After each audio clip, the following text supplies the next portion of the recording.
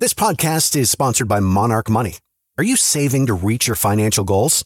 Reaching those goals isn't just about getting more money, but by managing what you have. And the best way to manage your money? Monarch Money. Monarch Money is a new kind of finance app that's intuitive, powerful, ad-free, and takes the headaches out of budgeting. Try it free when you go to monarchmoney.com/podcast. Monarch puts all your accounts, investments, transactions, and finances at your fingertips. With a complete view of your finances, you'll gain insights on your spending and find new ways to save. Plus, Monarch lets you customize your dashboard, collaborate with your partner, set custom budgets and goals, and track your progress toward them. See why Mint users are turning to Monarch Money and loving it, and why the Wall Street Journal named Monarch Money the best budgeting app overall. Get a 30-day free trial when you go to monarchmoney.com/podcast. That's MONARCH money.com/podcast for your free trial. monarchmoney.com/podcast. Today on Something You Should Know, reading can be very entertaining, and there are ways to make it even more entertaining.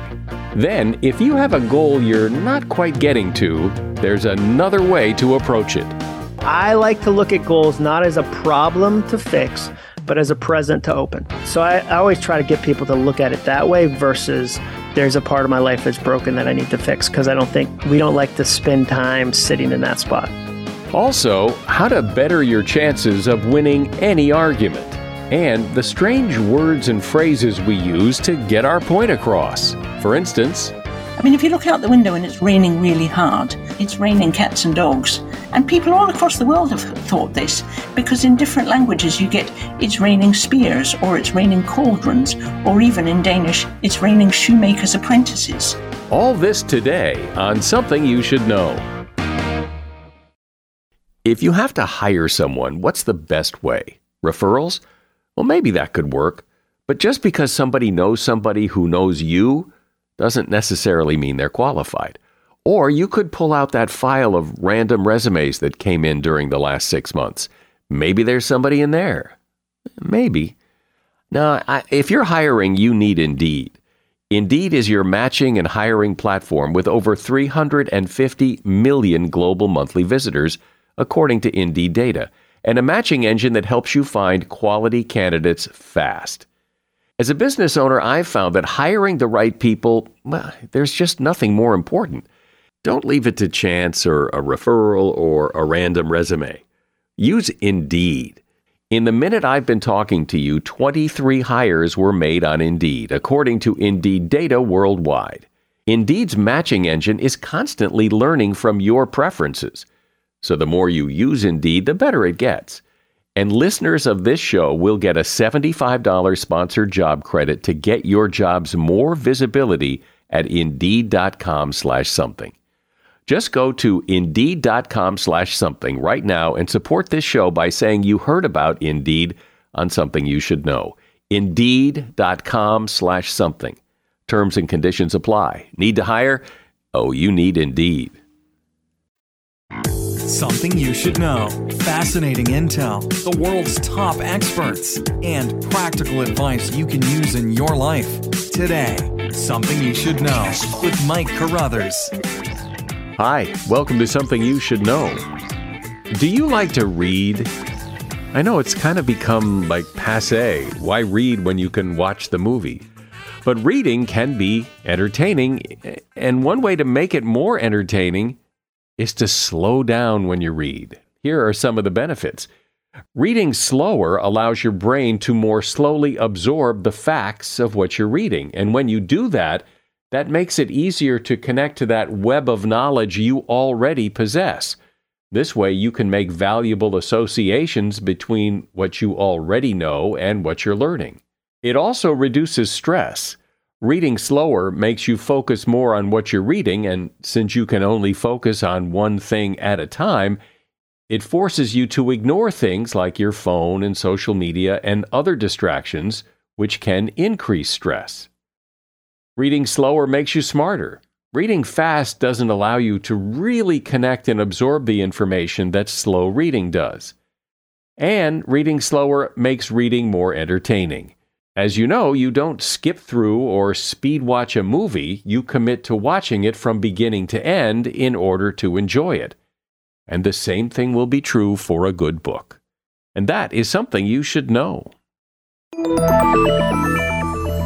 I'm sure you have goals, things you want to accomplish, but have yet to do so. And so what are you doing to accomplish them? Often people say they want to accomplish something, but don't actually take steps to get it done. It's more of a wish than a goal. And there are plenty of other reasons that goals are never achieved. Here to explain why that happens and offer some valuable help on accomplishing those goals that are really important and figuring out which ones are not is Jon Acuff. Jon is a speaker and author who's written 9 books. His latest is called All It Takes Is a Goal. It's also the title of his podcast, All It Takes Is a Goal. Hey, Jon, welcome to Something You Should Know. Thanks for having me today. I'm looking forward to it. So first, explain the problem you're addressing here. What is it about goals and potential that you think we need to get a grip on here? Nobody feels they're living up to their potential. So there's a PhD named Mike Peasley. He's a professor here in Nashville where I live. We asked 3,000 people, 96% of people said they are not living up to their full potential. So I would say the problem is a general sense that you're capable of more and not knowing what to do with that. 96%. 96%. The other stat that got me was that 50% of the participants felt that 50% of themselves was untapped. So that the metaphor for that became, that's like walking down the stairs on Christmas morning and only opening half of your presents. And so once we did the study, that's when I said, okay, it's not just me, it's a lot of people. When people say that they're not living up to their potential or they're not using all of who they are and what they are, what's stopping them? A million things. It could be family of origin. Their family would say things like must be nice when they saw somebody in their town that did well. And the implication there was success is for other people. There was a podcast I was on with a guy named Steven Scoggins, and his dad used to say, Scoggins don't get ahead, Scoggins get by. So you hear that 1,000 times as a kid, you tend to believe what your dad is saying, that no, I can't try to be more than I am today. So sometimes it's family of origin. Sometimes they've never even known it was an option. I've met people that didn't ever meet a comedian or a public speaker or an author, and they didn't even know that was an option to do with your life. Often it's imposter syndrome, perfectionism, there's a whole host of things that'll trip people up as they try to do more than they're currently doing. And do you think if you ask those people, and maybe you did ask those people, what is it that's stopping you? They can identify it pretty well, or they go, man, I don't know.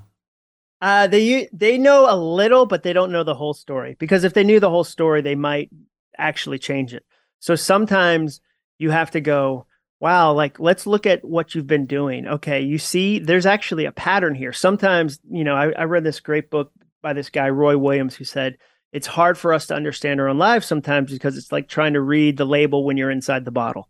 So sometimes you need somebody else to go, hey, I see this pattern. You did this same thing 5 different ways at these last 5 jobs. Maybe it's a pattern you should break, and you don't recognize you're even in the pattern.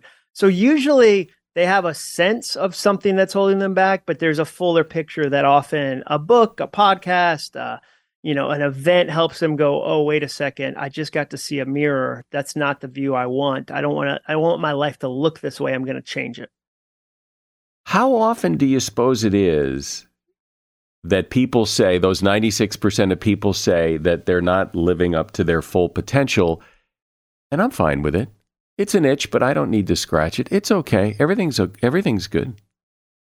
I don't know if they ever actually do that exercise. I think the challenge is that we're in such a distracted place right now. Like there's 50,000 developers whose goal is your time. Like 50,000 of the smartest developers are at Facebook and Twitter and Instagram, and their whole goal is your time. So it's not that you're living in a vacuum and going, no, I'm good with what I'm doing. Like when the Nielsen ratings come out and say that the average American watches 34 hours of TV a week. A week. That's almost a full-time 40-hour-a-week job.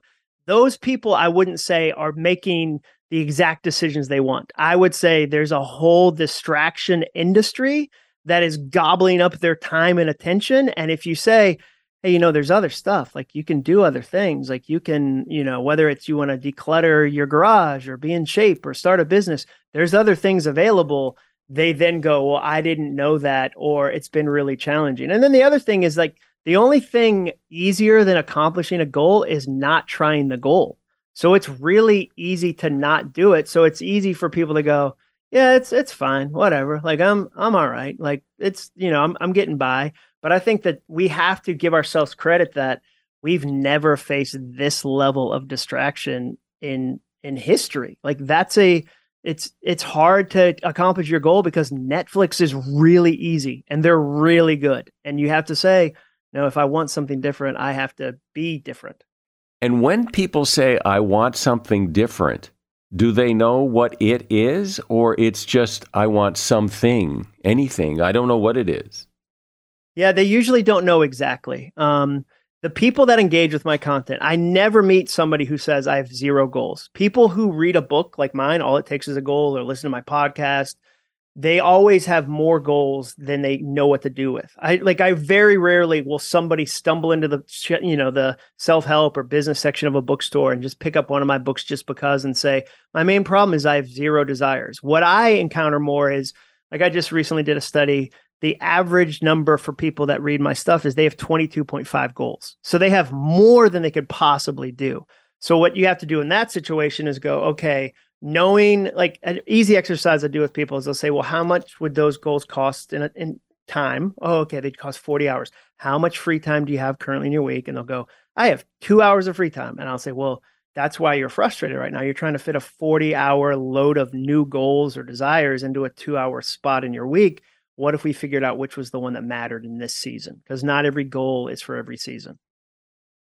Don't you think a lot of the problem with goals is people have goals, and maybe they're more wishes than goals, but they don't know how to achieve it. They don't know how to get there. They can see it there on the other side of the river, but they don't know what the bridge looks like to go across to get it. Yeah, or they try to jump the river in a single leap. Goals are interesting because there's some goals in life, Mike, that we don't expect to do quickly. Like nobody goes, hey, I'm going to learn Italian this weekend, or I'm going to learn Italian this month. My goal is to be fluent at the end of the month. But we say things like, I'm going to write a book. I want to get in shape. I want fast progress. So often they don't know which steps to take, or they have crazy aggressive goals that are doomed from the beginning. So they say, okay, and we say terrible things online, like if your dream doesn't scare you, it's not big enough. You need to go big or go home. Most people go home in that situation because they have a really hard time translating massive desires into daily actions. And so that's what I talk about a lot in All It Takes Is a Goal is, okay, how do you build some easy goals? How do you build up some momentum? How do you build some middle goals that are a little bigger? And walk the steps. The metaphor that's been helpful for me is if I had a ladder and it was 12 feet tall and I said, okay, Mike, you need to get to the top of this ladder, and it only had 2 rungs, one at the very bottom and one at the very top, that would be a useless ladder. How you would have to jump 12 feet into the air, 2 feet higher than a basketball rim, try to grab the top rung and pull yourself up. And that's what people do with goals all the time. They say, I want to start a business. It's day one. I just got to go for it. And there's no steps, where my approach is more, hey, what if there was a step, a rung every 6 inches? Do you think you could climb to the top of that? Like, could it even maybe be somewhat of an enjoyable experience? Would you have an easy time climbing to the top? And they go, yeah. And I say, well, great. Let's come up with a lot of rungs. So climbing the ladder is something you're able to achieve. So how do we come up with those rungs? Well, a lot of it is you turn that desire into some actions. So I tell people all the time, because according to the New York Times, 82% of Americans want to write a book. It's one of our most popular goals. So I'll say, well, don't write a book, write a chapter, or don't write a chapter, write a page, write 100 words. So I'll try to get them to do some small goals so that they have some encouraging finish lines. It's kind of like if you ran a half marathon, there's 13 different signs along the course. It's not just a starting line and a finish line. That'd be demoralizing. That's the, one rung and a second rung. Every mile they have a sign that says 1 mile, 2 mile, 3 mile. So I'd say, okay, let's take this big goal, write a book, start a business, whatever it is, and find some things you can do in a week, in 2 weeks, in a month, and break it down bit by bit so that you can actually make some progress. So how is this different than just the advice of, break it into small steps, which we've all heard for a million years? How is your approach different than just that? Well, the first approach is figuring out what you really care about. You go back to that, people have 22 and a half goals. Most people, when they start a goal, run into this vision wall where they say, okay, I have to know exactly where I'm going. They misinterpret things like Stephen Covey's begin with the end in mind, and they turn it into until I know the end, I can't begin. Or they misinterpret, Simon Sinek's wonderful start with why until I know my why, like my true north, I can't get started. And so a big part of what I like to do is at the beginning, help them figure out, what do you really care about? Because there's a lot of fake goals. If you have 22 and a half goals, a lot of them are distracting fake goals that you really wouldn't want to do it anyway. And so some of it is at the very beginning saying, okay, what do you really care about? How do we really figure that out? How do we build going forward, knowing what matters to you so that you actually accomplish the goals that matter the most to you? And I guess I could say too, though, like, why are there multiple issues of men's health? Like, if you and I already know how to stay in shape, we already know how to have abs, like, why is there a second issue of men's health? There's never been an additional ab discovered. And we've known how to stay in shape for 100 years. Nobody does. So I don't, for me, whenever somebody goes, well, isn't this common sense? I say, if you're doing it like right now, if you are in the best shape of your life, you have more money than you know what to do with, you get to be so generous with it, you're spending time the way you want, you're in a fulfilling, loving relation. Awesome. Common sense is common to you. If you're not doing those things, common sense is extraordinary. It is the craziest thing you've ever seen. And once you do it, you're going to say, oh, wow, I don't know why I waited 10 years to do the things that we've known to do forever. Jon Acuff is my guest. He is author of a book called All It Takes Is a Goal. As a listener to Something You Should Know, I can only assume that you are someone who likes to learn about new and interesting things and bring more knowledge to work for you in your everyday life. I mean, that's kind of what Something You Should Know is all about. And so I want to invite you to listen to another podcast called TED Talks Daily. Now, you know about TED Talks, right? Many of the guests on Something You Should Know have done TED Talks. Well, you see, TED Talks Daily is a podcast that brings you a new TED Talk every weekday in less than 15 minutes. Join host Elise Hu. She goes beyond the headlines, so you can hear about the big ideas shaping our future. Learn about things like sustainable fashion, embracing your entrepreneurial spirit, the future of robotics, and so much more. Like I said, if you like this podcast, Something You Should Know, I'm pretty sure you're going to like TED Talks Daily. And you get TED Talks Daily wherever you get your podcasts. So, Jon, what you said about fake goals is really interesting to me, because when you say 82% of people say they want to write a book, which is probably more than the number of people who want to read a book. Yeah. Nobody read. I mean, if you look at number of people reading, 100%. My sense is that 82% of people don't really want to write a book. They want to have written a book. They're not looking forward to the process. They're looking forward to being able to say, I wrote a book.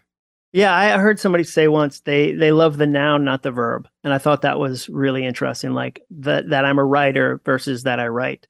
And so, yeah, I think some of it is releasing people from that and going, okay, if you won't, here's an example of that. Like, if you won't take this big thing you say you want and turn it into some small actions that you try for a week, like if you want to invest 5 hours into it, it's not the right goal. Like, if you won't pay that price, then you're definitely not going to pay all the bigger prices, all the bigger effort. So you shouldn't feel ashamed about that. Like, maybe it was never something you were supposed to do, or maybe sometimes people inherit goals. So you see this in college students. When I talk to college students, seniors will come up and say, hey, I'm about to go to law school and I really don't want to go to law school, but my mom said I'd be a good lawyer and she always wanted to be a lawyer, and now I'm about to go to law school, and they don't want to go. I met a dentist that he was 5 years into his dental career and hated being a dentist, and he said he knew in college that he didn't want to be a dentist, but there was so much family momentum that he couldn't stop it, and now he has too much debt to quit being a dentist. The only way out of the debt is to keep being a dentist. So sometimes we inherit goals. You can pick up fake goals 1,000 ways.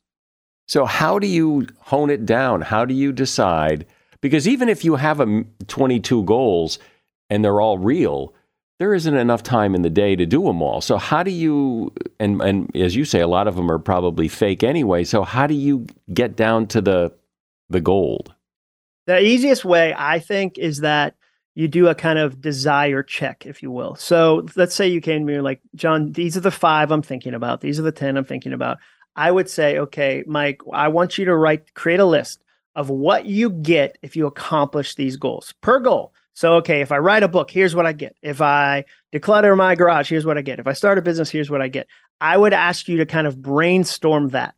And you'd see pretty quickly, wow, I was able to come up with 25 different things that I will get if I accomplish this goal of writing a book. Like, that desire is really obvious. People don't change just because. Nobody ever changes just because. I've never met a single person that said, yeah, I just woke up one day and decided to have grit. I decided to have willpower and persistence. You never just leave your comfort zone just because. You always leave it with one of 2 ways. There's a tragedy, something terrible happens, and it shakes you out of it, or you have a desire for something that's different, and the desire is bigger than staying the same. So for me, my life changed. Like, I can plot a couple different change moments. When I was 34, I had 2 kids under the age of 4. I had a beautiful wife named Jenny. I had a full-time job. I had an Atlanta commute, and I started blogging, and I realized, wow, I like this. I just started blogging on the side of life. And that made me want to get up early. I didn't get up early just because I was being disciplined. I wanted to get up early because I desired to blog more. And I looked at my time like logs, and I wanted to throw more logs into the fire that was blogging. That's why I stopped watching as much TV as I was watching, not because I was deliberate or disciplined, but because it wasn't giving me as much as blogging was, like enjoyment and connection. So often, if I can get you to kind of tap into which of these things you really desire, because that's what you'll pay the price in that goal. You won't pay it for goals you don't care about. You won't trade the time, the effort, the sacrifice for things you don't really care about. And if we can do a desire check on the front end, we can often clear out the things you really don't care about. Is there a way to look at your goal, whatever it is? Because there are plenty of people who say, whose goal was, I want to be a lawyer, but then find out later that really didn't pan out too well. So is there some way to test that ahead of time so you don't end up after law school realizing this sucks? Yeah, so I always try to get people to do like a 10-hour experiment where I'm like, let's invest 10 hours into it and see what happens. And the 10 hour, and you can shape the 10 hours a million different ways. I mean, we'll go back to the law school example. I've had people interview some lawyers they knew, like family friends, and go, oh, I didn't want to do that. I know a professor in Nashville. He's a professor in Nashville. He was a really successful lawyer at a law firm in New York. And he started interviewing the partners about their lives. And he realized that this goal he had to become a partner wasn't the goal he really wanted. And the way he said it was like winning a pie eating contest and your prize was more pie. He said, I saw the partners and they didn't have lives that looked enjoyable. There were lives that looked like the kind of life I wanted. I had this fiction in my head that once I'm a partner, I don't have to work these crazy hours. Once I'm a partner, and he realized, oh no, it's actually the reverse. I have to work 5 times as much. And so sometimes, whether it's interviewing somebody who's already in that situation, whether it's really looking at how you like to spend your time, your value system, what amount of money makes you comfortable, there's a number of different ways to kind of experiment on the goal before you go all in. We love the all in idea because it's romantic and dramatic, but I'd much rather you do a 10-hour test and go, yeah, I don't need to do a second 10-hour test. I knew 10 hours in, not worth it. Yeah. Well, it does seem that we get we have this list of goals that just kind of sit around and gather dust, and they're really kind of a burden. You know, you carry them around, and like I want to write a book, and you don't really want to write a book, but you keep saying it or thinking it, and you never get to it, which weighs on you. Yeah, it has a lot of emotional weight, 100%, because it's an unfinished thing. And there was a study that we remember the unfinished things in our lives longer than we do the finished. We tend to kind of remember those open loops. They nag at us. And so for me, and I do the same thing this summer, one of my goals was I want to spend some time working on a mystery novel because I've written nonfiction. I was like, oh, I'm going to do a mystery novel. And then I started to do it and I was like, nope, this isn't for me. Like, it's not for me. And so I could have carried that for a year or 2 years. But the other problem, Mike, is that when you tell somebody you have a goal, you get pre-congratulated. So scientists have studied this from the 1930s. There was a psychiatrist named Kurt Lewin that studied this. When I say my goal, say I tell you I'm at a dinner party with you and I say, hey, I'm gonna run a marathon. You naturally congratulate me. You go, man, good for you. Like, what discipline? I don't have that kind of like, oh my gosh, I haven't run a single mile. I'm already getting pre-congratulated. And your body releases dopamine in that moment. And it's not a ton of dopamine, but it's enough to satisfy. It's this small, dangerous amount where you go, I don't even have to race. I don't even have to do the work. Same with writing a book. Writing a book, when you tell people that at a dinner party, they go, you're so brave.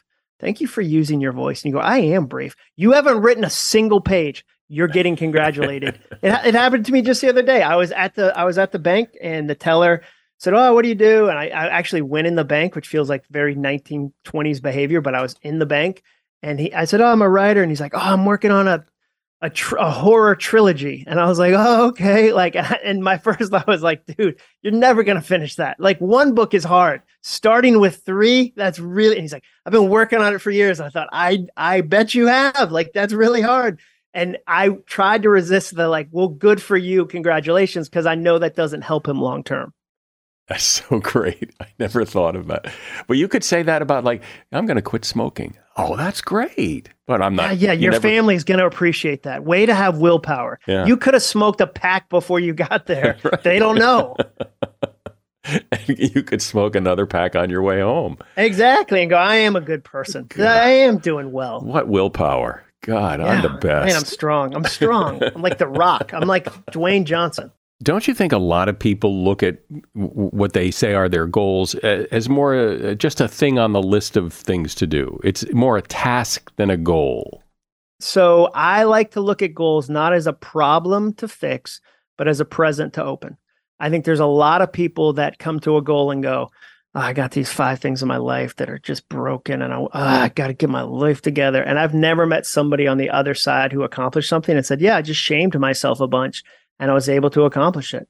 It just never works long-term. Shame as a fuel isn't helpful. I'd much rather you go, okay, if I allowed myself to dream a little bit, if I allow myself to turn those dreams into some actions, if I allow myself some time to focus on those, what could I really do? What presents could I really open? So I always try to get people to look at it that way versus there's a part of my life that's broken that I need to fix, because we don't like to spend time sitting in that spot.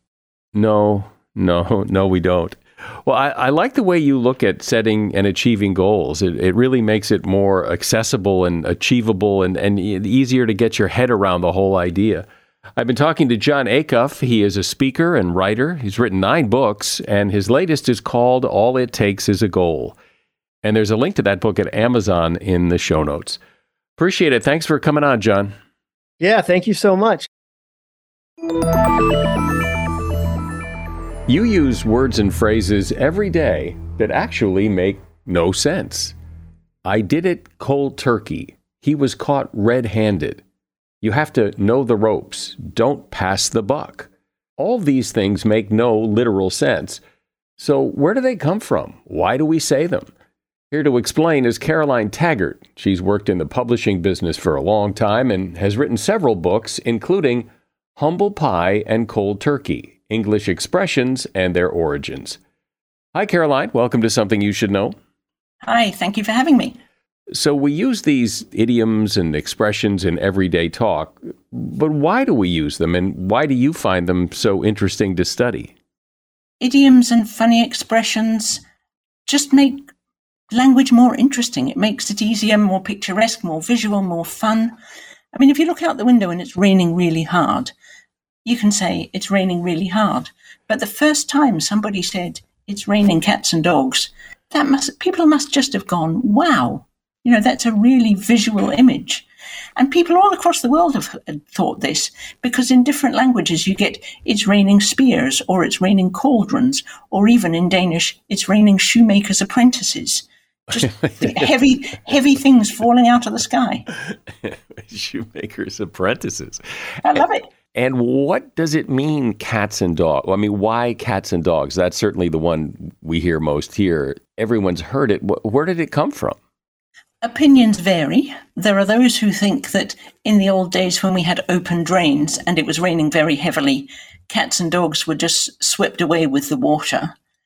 Some people say they were hiding in thatched cottages and were, again, swept away by the water. But I think it's just likely that somebody said, hey, there are heavy things coming out of the sky. What are let's talk about some of your favorites for whatever reason, but just ones that really tickle you that you think are fascinating either because of what they mean or their origin or whatever. You know the expression to be galvanized into action? Yeah, I don't hear that very often, but yeah, I guess I've heard that, yeah. Okay, well, it sort of means somebody to put a boot up your backside and make you do something and just get going. Now, in the 18th century, there was a scientist called Galvani, which is where we get the word galvanized from, and he was experimenting with animals. They thought in those days, some people thought that there was a sort of electrical force that flowed through your body in the same way that blood does. And Galvani discovered, probably by accident, that if you put an electric charge in a frog's leg, it sort of convulsed, the muscles convulsed, as if it was coming back to life. And this was very fashionable thinking, very much in the news, at the time that Mary Shelley was writing Frankenstein. So you could say that one of the first people ever to be galvanized into action was Frankenstein's monster. I just love that. And another you love? Okay, I like the idea that in the UK, they tend to call people who organize funerals funeral directors, and the old-fashioned word was undertakers. But at some stage, round about the end of the 19th century, somebody in the States decided they didn't want to be called funeral directors or undertakers, and they advertised in the Embalmers Monthly magazine, because there was such a thing, for, suggestions for a word. So mortician, which was for a long time the standard American word, came basically from a competition. Somebody wrote in and said, why don't we call ourselves this? Halfway between the Latin word for death, which gives us mortal and things like that, and a physician. So he was a physician of the dead. It's very common to talk about your life savings or your investments as your nest egg, but there's nothing to do with nests or eggs typically in your nest egg. So why do we use that phrase? The idea was that farmers who were breeding chickens or ducks or anything else that they took the eggs from wanted to encourage their birds to keep on laying. And I think the psychology is that if you've got one egg in your nest already, you think, oh, I can carry on. I know what to do. And so you put a nest egg in the nest to help the hen carry on laying and building up a clutch. So you have an egg in your nest to encourage the hen to lay more eggs, so you'll have more eggs in your nest. What about salt of the earth? Someone who's a salt of the earth person is a, rock solid, good guy, good woman. Where did that come from? That's from the Bible as well. And there's a speech of Jesus, the Sermon on the Mount, that talks to his followers as being, ye are the salt of the earth, ye are the light of the world. So it was a compliment dating back all that time. And I think it's because salt was such a very valuable commodity. I mean, the word salary, meaning your monthly paycheck, comes from salt. It's something very much worth earning. You used it to preserve food in the winter when you didn't have refrigeration. So to be something salty was very complimentary indeed. Know the ropes. You got to know the ropes. Let me teach you the ropes. Why? Why ropes? All to do with sailing and sailing ships. There's all sorts of complicated things to do with sailing and sails and which direction the wind is blowing. But the ropes on a sailing ship were very complicated. And if you were putting a mast up or putting a sail up using the wrong rope and presumably also using the wrong knot, you'd be in big trouble. So in a case like that, know the ropes, which is a very specific reference to sailing, the ropes and the knots of sailing. Was it ever used that way in sailing specifically and exclusively, and then it morphed into something else where now it's a general term to know what you need to know? Yeah, absolutely. They morph. They very often start specific, so it is specific to the military, for example. Something else that you get from ships and from the army is the concept of flying your colours, showing your true colours, anything like that, where the colour is the flag that you put up the mast or the standard that you carry into battle so that people can recognise you, so they know who's on your side, who's on their side. And it starts off with that very specific military, naval, whatever it might be, application. And then somebody uses it as a metaphor, and it's a rather innovative and unusual metaphor. And then other people pick up on it and it becomes a cliche or just something that we say over a period perhaps of 200 years. It's so interesting, though, that I imagine there are plenty of them that people say and start and they never catch on or they fizzle out. And that some of them are really dated references that don't really apply anymore, and yet they linger. Yes. Yes. I mean, I think to describe somebody as having bats in the belfry is very old-fashioned now and would be politically incorrect. But a belfry was a watchtower or a bell tower on a church, and it was a place that you might have bats, which brings you to another thing that makes people produce expressions like that, and the whole concept of alliteration. So you don't have bats in the tower because that doesn't sound like anything, but bats in the belfry with the two words beginning with B. As bold as brass, as right as rain. And they used to talk about people being as fine as 5p or as nice as 9p, but you always had to have the same initial letter to sort of make it a catchphrase. So I just came up with one in our conversation when we were talking about know the ropes. I said it kind of means like lay of the land. And that's another one. Do we? And I just pulled that out of the air, but do you have any idea where that came from? Well, yeah, because to know the lay of the land is to know the terrain. How are you going to get from A to B? Is there a bridge over the river? Is it very hilly? Are you going to have to cross a bog? What factors do you have to take into account before you set out on your journey? And so you go from there, the physical, actually knowing about the landscape, to I need to know the lay of the land before I go into this meeting. I need to know who's on what team and whether I have to be particularly nice to this director or that. It starts off in the specific, and then it becomes very general. I've always liked the one, he was caught red-handed.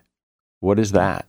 That goes back to Scotland in maybe the 15th, 16th century, when the reason you were caught red-handed was not that you'd murdered somebody and you were covered in their blood, but that you'd been poaching. So you'd been shooting probably a deer, but you would have been caught before you had time to wash your hands. So you still had the blood of this prey that you'd been poaching on your hands. I wonder if there are some of these expressions where we think we know the story behind it, we think we know the origin, and we're wrong. And I actually know of one of them. It's come up before, I think, on the podcast, where the phrase riding shotgun, everybody knows what that phrase means, to sit next to the driver in the car, you're riding shotgun. And the assumption that people have is that it comes from the Old West, when stagecoaches would have a guy sitting next to the driver with a shotgun in case the stagecoach was attacked. But as I discovered, it was never called riding shotgun back in the days of the Old West. It was only first called riding shotgun in movies in the 20th century about the days of the Old West. So people are mistaken in thinking that that's an old Western term from cowboy days. It's actually a much more recent term. And I wonder if there are any others where we have the story wrong. The expression beyond the pale, meaning just too dreadful, too awful for words. People suggested that there used to be a thing called the Pale in Ireland that divided basically the historic British-based Protestant area from the peasants who were mostly Catholic. So it was a very strict divide in Irish society. But the expression beyond the pale is older than that. So somebody's just made it up as a possible explanation when it simply can't be. From listening to you and just thinking about this, I mean, so many of these are really old, like old, centuries old, and they've stuck around. Are there any new ones? Are there any ones that the show promised to stick around? Well, there are things like thinking outside the box. God, I hate that one. I just hate it. Yeah. Well, once you get into business jargon of that kind, there are all sorts of things that are much more recent.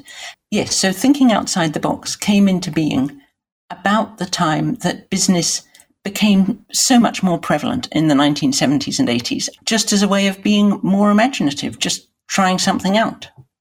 We've been talking so far mostly about phrases, but there are some words that you have to wonder about, like freelance. I mean, everybody knows what that means as soon as you hear it, but what makes up that word, free and lance, what's that? I like the idea, because I've been freelance for a very long time, self-employed, that once upon a time, a freelance was like a mercenary soldier, only it was before guns. So what he had was a lance, those long spear-like weapons that they had in medieval times. And he offered it to anybody who would pay him for it. So he wasn't in allegiance to anybody, but he had a free lance that could be bought by anybody who had enough money.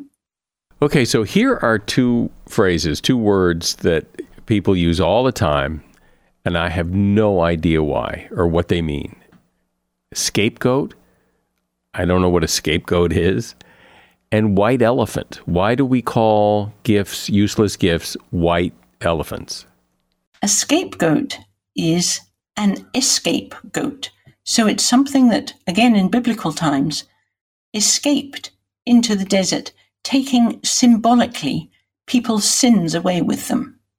So one goat stayed behind and the other one escaped, and people were somehow forgiven. Whereas a white elephant goes back to Thailand, where back in the day, white elephants were very precious and they weren't allowed to work. Normal grey elephants could work, but the very rare white one couldn't.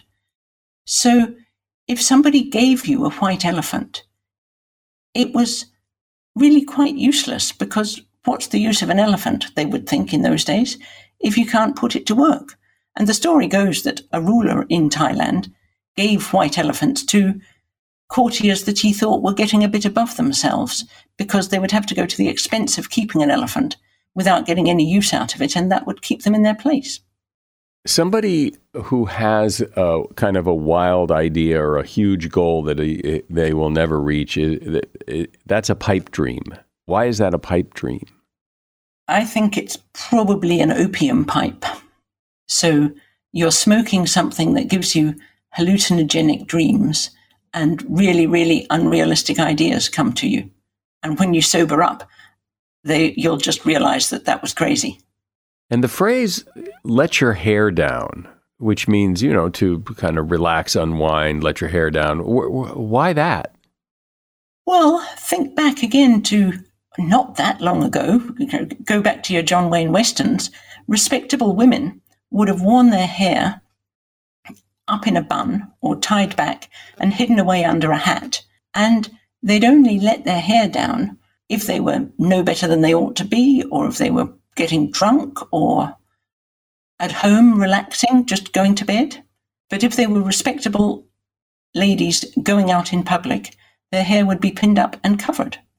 Well, and since it's the title of your book, I guess we need to talk about humble pie and cold turkey. Humble pie you don't hear as much anymore, but cold turkey certainly is a pretty relevant phrase. So where did they come from?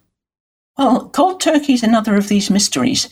There's a much less used than it used to be expression, to talk turkey, meaning to get to the point, to not to beat about the bush, to use another idiom. Nobody really knows why cold turkey, meaning to come off drugs or something like that, in a very abrupt and uncomfortable way, came into being. But it may be in the sense of talking turkey, not beating about the bush. Okay, we're going to give up these drugs, let's just do it. That's the best guess. Yeah. Humble pie is a bit clearer because it comes from the part of a deer called the umbles, which are the bits and pieces that weren't roasts that went into making venison. So the lords and ladies in the great hall would be eating the venison, and the servants below stairs would be left with the umbles, the bits and pieces. And so you get the mix-up between that sort of thing being eaten by the humble people.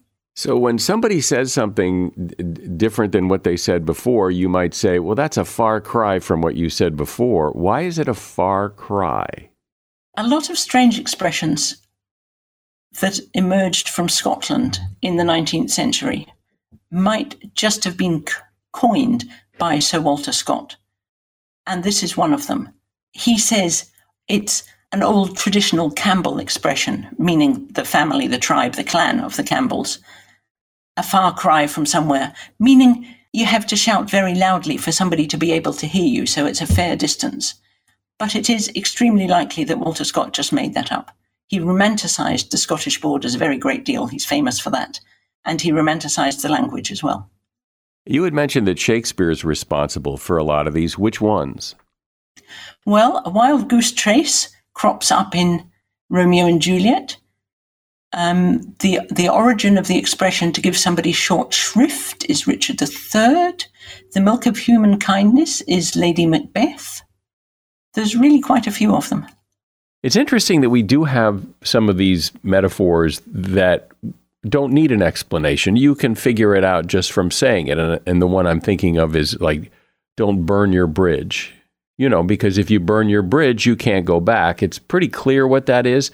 Maybe there will come a time when people won't know what it meant, but that one, I don't need you to explain. Well, I can give you another one where you probably would never have guessed, which is the idea of being ham-fisted, meaning clumsy. Because in the old days, they say, rather mediocre jazz musicians, particularly rather mediocre trombonists, used to keep a piece of ham fat in their pocket to help them grease the slide of the instrument and make them play better. And so their hand obviously became covered in covered in fat. And from there, by a strange set of circumstances, we get the idea of a ham actor, somebody who overacts or doesn't act terribly well. But it all comes down to somebody having a piece of grease in their pocket to help them play the trombone. Well, it is kind of weird when you think about it that we have so many of these phrases, these words and phrases we use to say what we mean, but they don't really mean what they say, but somehow it all works. I've been speaking with Caroline Taggart. She is author of the book Humble Pie and Cold Turkey, English Expressions and Their Origins. And there's a link to that book in the show notes if you'd like to get yourself a copy. Thanks, Caroline. Well, thank you for having me. Enjoyed it. If you want to win an argument, it's important to understand something about human nature. And this is according to Mike Nichols, who wrote a book called The Lost Art of Listening. He says that no one is interested in what you have to say until they're convinced you understand what they have to say. So if you're in an argument, before you launch into all the reasons you're right, stop, be quiet, and listen to the other person say why they think they're right. Then paraphrase back to them what you think they said. When they feel confident that you truly understand their point of view, then, and only then, will they put their guard down and listen to you. We're reluctant to listen and acknowledge what someone says in an argument because we fear that it will come across as agreeing with them. That's not true. What this does is it lowers the level of conflict and makes an agreement much more likely. And that is something you should know. If you have just a moment, would you please take that moment and write a review of this podcast, either this episode specifically or the whole series in general, and post that review on whatever platform you listen to Something You Should Know on. It would really be appreciated. It helps us a lot. I'm Mike Carruthers. Thanks for listening today to Something You Should Know.